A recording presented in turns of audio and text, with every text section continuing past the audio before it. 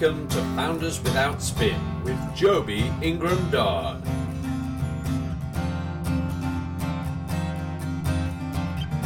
Welcome to Founders Without Spin. My name is Joby. I'm your host, and I'm super excited to have Gavin here from Dush. Hi, Gavin. How are you doing? I'm great. So the first thing we can do is give me your elevator pitch on Dash and what you are trying to achieve there. Yeah, so Dash in brief is a DeFi as a service platform for remittances, payments, and currency exchange in both crypto and fiat. Okay, and when you say DeFi, how's that defined? That is decentralized finance. We're trying to work with blockchain. Okay. And so I guess typically when you talk about blockchain and crypto and all of that stuff, obviously Bitcoin and all of the big name like Doge and all of those come to mind. How does what you're doing kind of stand out and separate from the more famous cryptocurrencies? Yeah, so what we're doing with Dash is we're not strictly relying on blockchain as the core of the platform.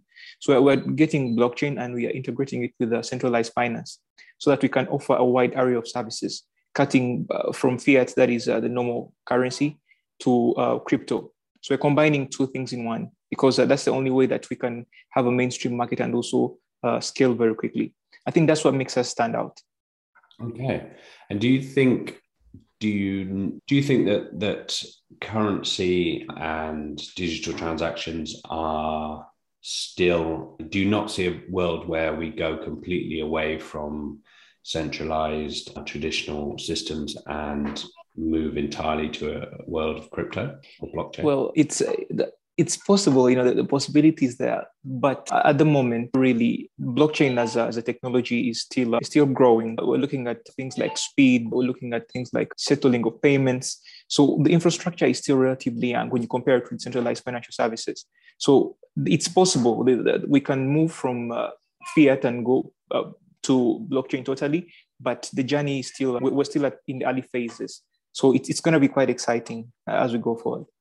Yeah, and what's your kind of feeling or sense? Do you think it's realistic to, so if you follow, which I'm sure you do, lots of the sort of crypto conversations which go on in various social media platforms, there is a hardcore which are like certain that central banks will disappear and it'll all be done on this, utopian world of decentralized blockchain technologies. But do you think that is ever a conceivable possibility, or do you, is the reality that governments are never going to allow it to get to that stage? There is one fact with crypto when you compare it with fiat. Most cases you're seeing that fiat is susceptible to inflation. It's a constant. And when you look at blockchain projects, of course, let's consider Bitcoin. You do not see inflation at any one point because there's most times a limit to what the amount of currency that's in circulation. So the governments in the beginning are going to say no. They'll say we can't do this. It supports criminality, etc., etc. But in the long run, they will have to shift or at least adapt or try to borrow what blockchain offers and integrate it into their systems. Just like you're seeing China trying to bring in the digital yuan, and then you're seeing countries like El Salvador completely switching to Bitcoin and making it a legal tender. See, that's how we're going to go. You're going to be seeing these conversations back and forth. But ultimately, you're going to see that governments will have to borrow from blockchain and then try to integrate with their existing systems. Okay. And where are you guys based? Well, currently, we kind of, it's a remote kind of team working from different countries. But I, for one, most of us are based in East Africa, in Uganda. And we have teammates in Nigeria, then we have some from Rwanda. And do you think that Africa is a good opportunity here to adapt like blockchain and that kind of newer way of processing payments? I know that like mobile banking, for example, is being hugely rolled out across Africa because it's a different market and it suits better. Yeah, well, when it comes to Africa and on all levels, leave alone payments and the currency transactions, to leadership and governance, to things like voting, I think that if there is a place where blockchain is needed or necessary, it's Africa. But just to stick to the point of where payments and currencies come in, you see that with the advent of mobile banking, it's called mobile money in Africa. More than 60% of people are unbanked. But at the moment, if you see the number of people who are accessing these mobile services, it's just unprecedented. So when you bring in blockchain in the picture, and then you ease the speed, and then you allow microtransactions, you're helping improve on the mobile money ecosystem. Because right now, transactions are very high. There is no interoperability between service providers. Like if you have, I'll give you an example. If you have MTN and I have Airtel, those are service providers in Africa.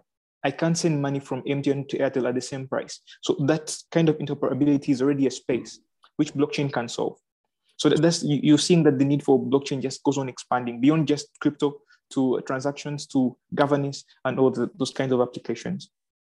Yeah, and I wonder if there's an opportunity or a risk, I suppose, depending on which angle you look at it, of this sort of exploding and growing and sort of a little bit under the radar, and then countries which have a bigger reliance on the traditional systems are suddenly find themselves a bit left behind and kind of chasing to catch up with the sort of new wave of payment systems.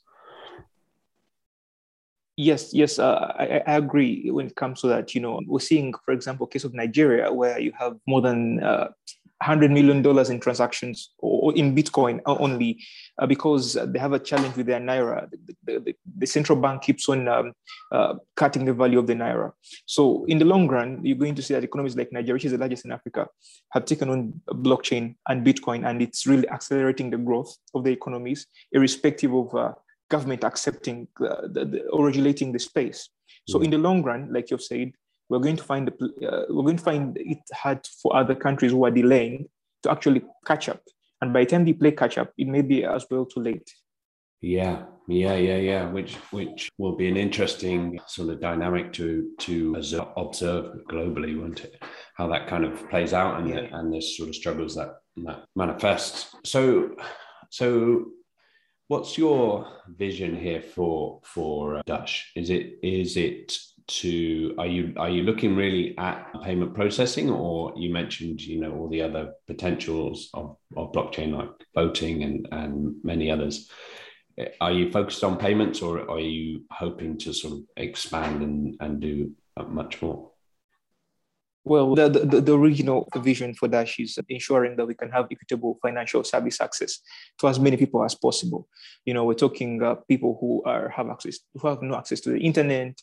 We're talking to people who are in countries where the currencies are hyperinflated, like Zimbabwe and the likes. But that is the vision: financial access for very many people. But as we grow, if we are able to probably 5-10 years from now grow the ecosystem, and then we have scalability, that means we'll be able to build our own blockchain, then those other applications could come in, like governance and voting and verification protocols and the likes. But at the moment, the picture is, can we have financial services to the unbanked masses? And then how can we help them access things like credit, have access to remittances at cheaper transaction costs, be able to have multi-currency wallets, NFTs, accessing all those possibilities offered by blockchain in general. So that's what our emphasis at the moment. Okay. And how did you get here as an individual? Where does your kind of entrepreneurial drive come from, and what brought you to payment solutions and this particular area to apply your trade, if you like? Yeah, well, on the entrepreneurship side, naturally, I come from a background of people who are very hardworking, but also people who lacked access to opportunities. People who are smart, people who are educated, but they didn't have access to opportunities. So that has been one of the key drivers for my entrepreneurship journey, being able to create opportunities for other people, because I know if I think I'm brilliant, then someone else is more brilliant than I am. But since that someone has no access to opportunity, how are we going to see that brilliance come to life? So it started out small with a group of friends and all that. And we built a couple of projects. I don't think many were successful, but it was a learning curve. Now, fast forward, coming into the blockchain space, I was somewhere stuck and I needed about $10. And I called someone, I was like, hey, can you send me $10 US? And then he told me, I can't send you $10 US because if I'm sending you $10, I would have to pay another $4 just for you to have $10 because it's through Western Union and the likes. And then I told him that $10 in the States could probably get you a Starbucks, or it could get you a burger, a McDonald's and all that. But $10 in Uganda, to be specific, can pay a hospital bill. It could probably get someone health insurance so it can get them to school. So I looked at that and I was like, how do we sort that gap? Can we harness the power of changing currencies so that we can help people in these countries? That was one of the things. And then the other thing, seeing people in places whereby today you have 1,000 shillings, it can buy some food, and then tomorrow 1,000 shillings can't buy a meal. It's literally useless. In a space of like a year, it shows the rate of inflation going to the roof. So all those things put together made me come up with a solution and say, can we build something that can get up all these kinds of things? And then that's when Dash came into mind. Got a couple of friends. I was studying at Princeton University online through Coursera.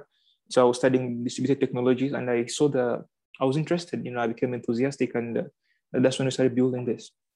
Yeah, really great. And are you in the code? Are you writing the code, or are you kind of the visionary and you've got some of your other team writing code, or how do the roles? Yeah. So at the moment, I did not write the code. I have a group of coders, one from Ghana, another one from Nigeria, who are actually blockchain developers who are trying to help us write the code. And just to give you a clear picture about this journey, we took long to take off Dash to where it is right now because we didn't have the technical expertise. For one, I was studying blockchain economics, and there was nothing to do with code. You would see Bitcoin and all that stuff. So limited resources, and then you don't have the manpower. All that delayed us. But once we got a start from Celo Foundation, they gave us a small reward of about $200. That was it. That was the spark. And then everything just fell into place. So at the moment, I'm not writing the code, but I have a group of people, say 2 or 3, who are helping us write the code. Yeah. I mean, there's no reason that you have to write code, is there? If I'm sure you have, you're providing the vision and there are coders writing code to implement that vision. It's not, it's yeah.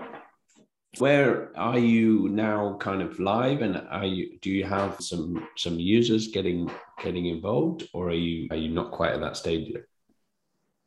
Yeah, well, at the moment we are pre-revenue. We're trying to because we have a problem with the way we are building our team, the fact that we are in remote kind of setting, and also the fact that at the moment my developers are compensated based on equity. Right. So our current stage of traction is we're trying to our beta, and we're also trying to raise a seed round, $500K USD, so that we can be able to get in a couple of developers also on the end of centralized finance, and also to help us go through regulatory red tape, because it's the space is a bit regulated when it comes to centralized finance. So we're trying to see how we can move from where we are and build a bit faster, because they work part-time. And also my other co-founders work part-time, because at the moment you still have to get food on the table, you have fees to pay and all that stuff. Yeah. So that's where we are at the moment. We are pre-revenue and pre-seed, but you're trying to build up. Okay, cool. And what's the revenue model? Will you take a percentage or a cut basically from each transaction?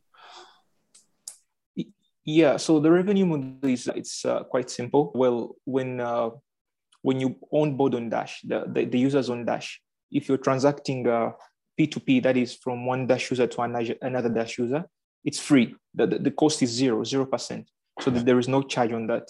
Then if you're off-ramping, that is from Dash to another user, probably you're moving your cash from Dash to your bank account or from Dash to your mobile money wallet, we'll charge you 1.3%. And then if you are making payments, B2B or B2B2C, we charge 1%, but we do not charge the user.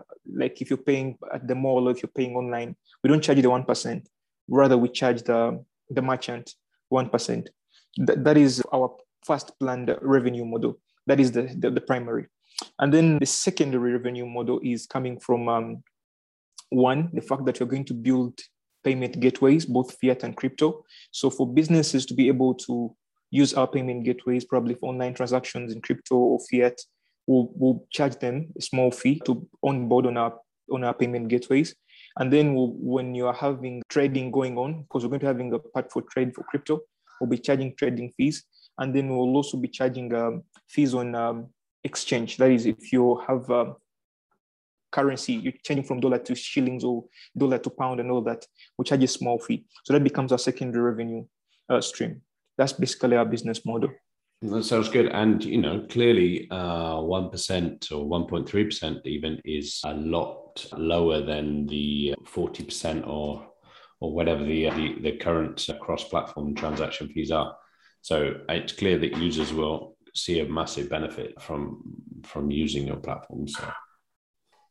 Yes. And well, we're charging 1% because at the start, we may not be using our own infrastructure, since we're going to it may take some time for us to finish our gateways. But going forward, if we have built our own gateways and they're ready, we may actually charge less than that, because the whole point is not for us to necessarily come here and find a way of exploiting our users, but we want to give a service that allows everyone to access organized financing. The charges on transactions or from trading fees or from exchanging from crypto to fiat and back and forth, that alone can sustain us and probably give us profitability in the long run. So 1% for the start, but going forward, we may go 0.5 or even less. Yeah. I mean, like crypto transaction fees can be, I was moving some into an NFT and realized I'd spent most of my what I had in fees before I'd even, Yeah. If you are, for example, using the Ethereum chain, I mean, the gas fees are through the roof. But the options, for example, if you're moving on the Binance Smart Chain and the likes, the fees are less even on Celo and the likes. So I think it depends on how the blockchain is built or where you're transacting from. But the most important thing is ensuring that the fees are as low as possible to allow as many people as possible to use the service and ultimately gain the value out of it. Because that's the main aim of everything, creating value for as many people as you can. Yeah, and so is your plan then to sort of expand through Africa and then into the rest of the world? Yeah, precisely. Our first market, of course, is West Africa, Nigeria, and Uganda and South Africa. That is the primary target market. But if you look at the offering as Dash in the start, we're looking at remittances from the diaspora, from Europe and from North America. So essentially, when we can take off and gain good traction, we're looking at going into markets like South America, Argentina, Chile, Brazil, where you have the need for digital currency or the need for cashless payments being high and demand being high.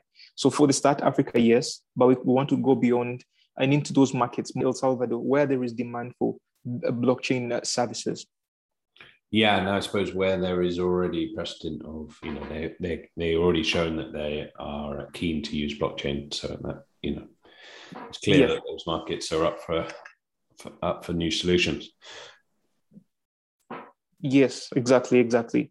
And then the businesses there, for example, online businesses and then local merchants, probably someone selling mangoes on the roadside, if you're in Jamaica or you're in the Caribbean, and then they want you to pay them in crypto. If there is not a service that can easily make that transaction seamless and fast, then there's already a gap there. So those are the gaps we're looking to fill, not only in Africa but beyond, into those other countries. Yeah, definitely. I mean, there are a handful, certainly in the UK, there's a handful of places which will accept Bitcoin as a payment, but the process is pretty slow and laborious, really. And I don't think it's anything more than a gimmick, really, for these places. But if it was as viable and as simple as tapping your credit or debit card or something, then I can't see why it wouldn't be a game changer, really. Exactly. Things like scanning to pay, or someone sending you a request for you to send them crypto, or doing with crypto addresses.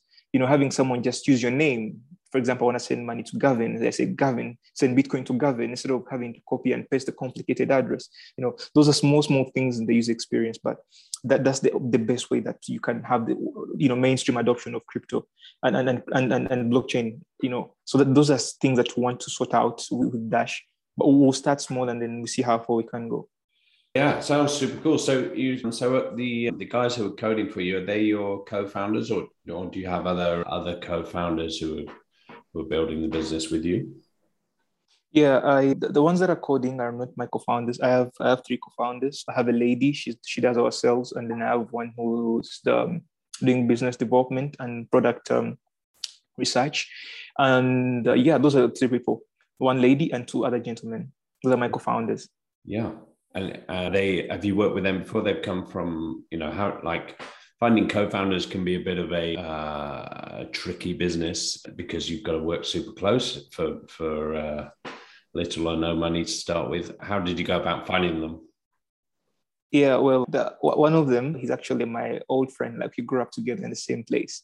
So we used to go playing football all over the place. So we know each other quite well. And then we had this venture in poultry. So we have a history of doing stuff together, failing together, and then, coming back again together. And it's the same case for my second gentleman. He's called Kenneth. And we met now my first company that I started. He was one of the first guys to believe in me. I had no money, I had nothing. It's like, I want to work with you. I think you're a good visionary. So I started working with him. And then the lady dates way back in high school. She was my vice president back then in the Bait Club. So she has exceptional skills in talking to people and all that stuff. So I've worked with these guys for quite some time, for all the way from, I think, 2016. So these are guys I've been with for some great time, and they trust in me, I trust in them, and we do great stuff. Yeah, cool. Cool. Well, we're coming up to our time limit, I think, here. But before you go, so at the end of each of these podcasts, I'm getting all my guests to give 3 recommendations. I'm after a recommendation for a podcast, a book, and a TV show. They don't have to be business related, but just something maybe that inspires you or motivates you, or that's just entertaining. Oh, okay. It's been a while since I listened to podcasts, but movie and the book. Well, I've been reading this. What's his name? It's called Leading Without a Title. I think that is. Let me try to get the author. It's called A Leader Without a Title. It's an amazing read. I tell you, it's so good. It's so good. And then when it comes to that is my recommendation for a book. Yeah. When it comes to a TV show, I actually have 2 in mind. I think everyone would love Billions. I mean, Billions is just amazing. It's great, man. And then I've been watching Snowfall. Snowfall is also a great show. So the book is The Leader Who Had No Title, Robin Sharma. Yeah, that's one of the ones I illustrated a few days back. I mean, it's an amazing read. Yeah. And then, so for the podcast, well, I was listening to the 100, it's called the Investors Podcast. I've forgotten, but it's mostly to do about real estate investment and all that. But it's been a while since I listened to it. But for the shows, Billions and Snowfall. And then The Leader Who Had No Title, Robin Sharma, was a book. Yeah. I mean, Billions is brilliant. I really, Yeah. It's really good. Fantastic. Okay. And if people want to reach out to you, what's the best way? What's your website or social media, or what's the best way to reach out to you? Oh, sure. So the most people that want to reach me, they can reach me on my Twitter handle at Ziza _ JR, ZIZA_JR. That's my Twitter handle.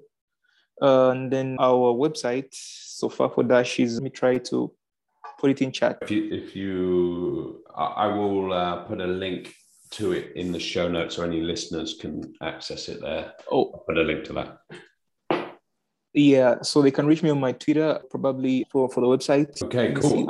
And I will also add in the show notes your LinkedIn as well, which I already have the link for. So.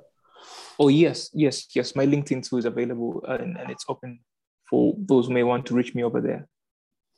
Amazing. Well, thank you so much for coming on to Founders Without Spin. And it sounds like you're doing some amazing stuff. And hopefully we'll all be paying using Dash in in a few years' time. I hope so. I hope so. And thank you guys for hosting me. It's been a pleasure.